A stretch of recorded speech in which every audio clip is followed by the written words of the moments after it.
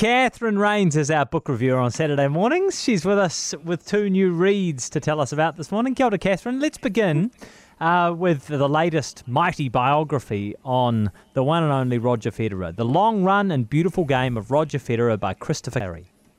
So Christopher Clarey, who's written this book, obviously, is a top international sports writer, and he's covered Federer since the beginning of his professional career, and he's interviewed him about 20 times, and he's gained some insights as well in this book from those who are closest to him. So he conducted interviews with Federer's wife, his childhood coach, the late Peter Carter, his longtime fitness trainer and confidant, Pierre Pagani, so who all have been very fundamental to the success of Federer. And so he starts obviously back at the beginning with Federer and his childhood and, you know, how he grew up. And then he talks about him as a temperamental teenager who had difficulty losing. And then how he manages to control that temper and his expectations. And then he becomes the Federer that we really know now, this very composed person on court.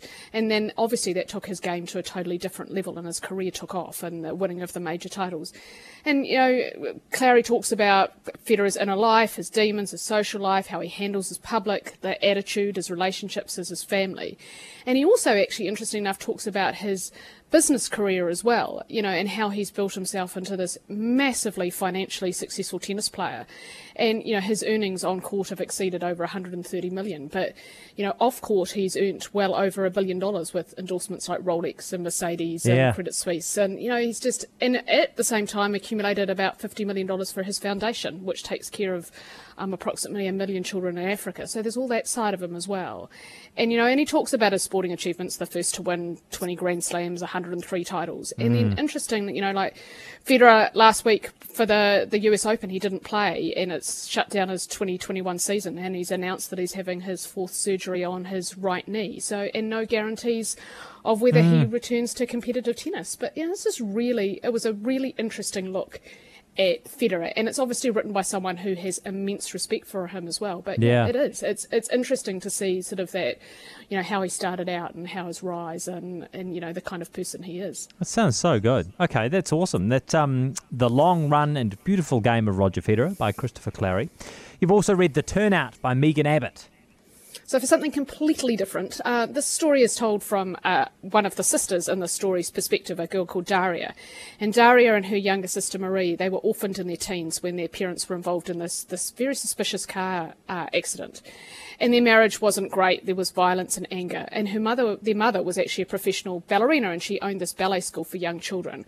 And after their mother's death, the girls continued the school, and living with them at the time was a young boy, Charlie, who their mother had adopted and lived with them, and he was also a dancer. And when the story actually begins, the three are all in their 30s, and Marie's decided to move out of their childhood home and into the dance studio building. And there's a fire, and the main dance floor is damaged right before their annual Nutcracker production, and they need to get the building fixed. And this carpenter enters, and he's dubious to say the least, and he sells the three on upgrading their building and making it bigger and better.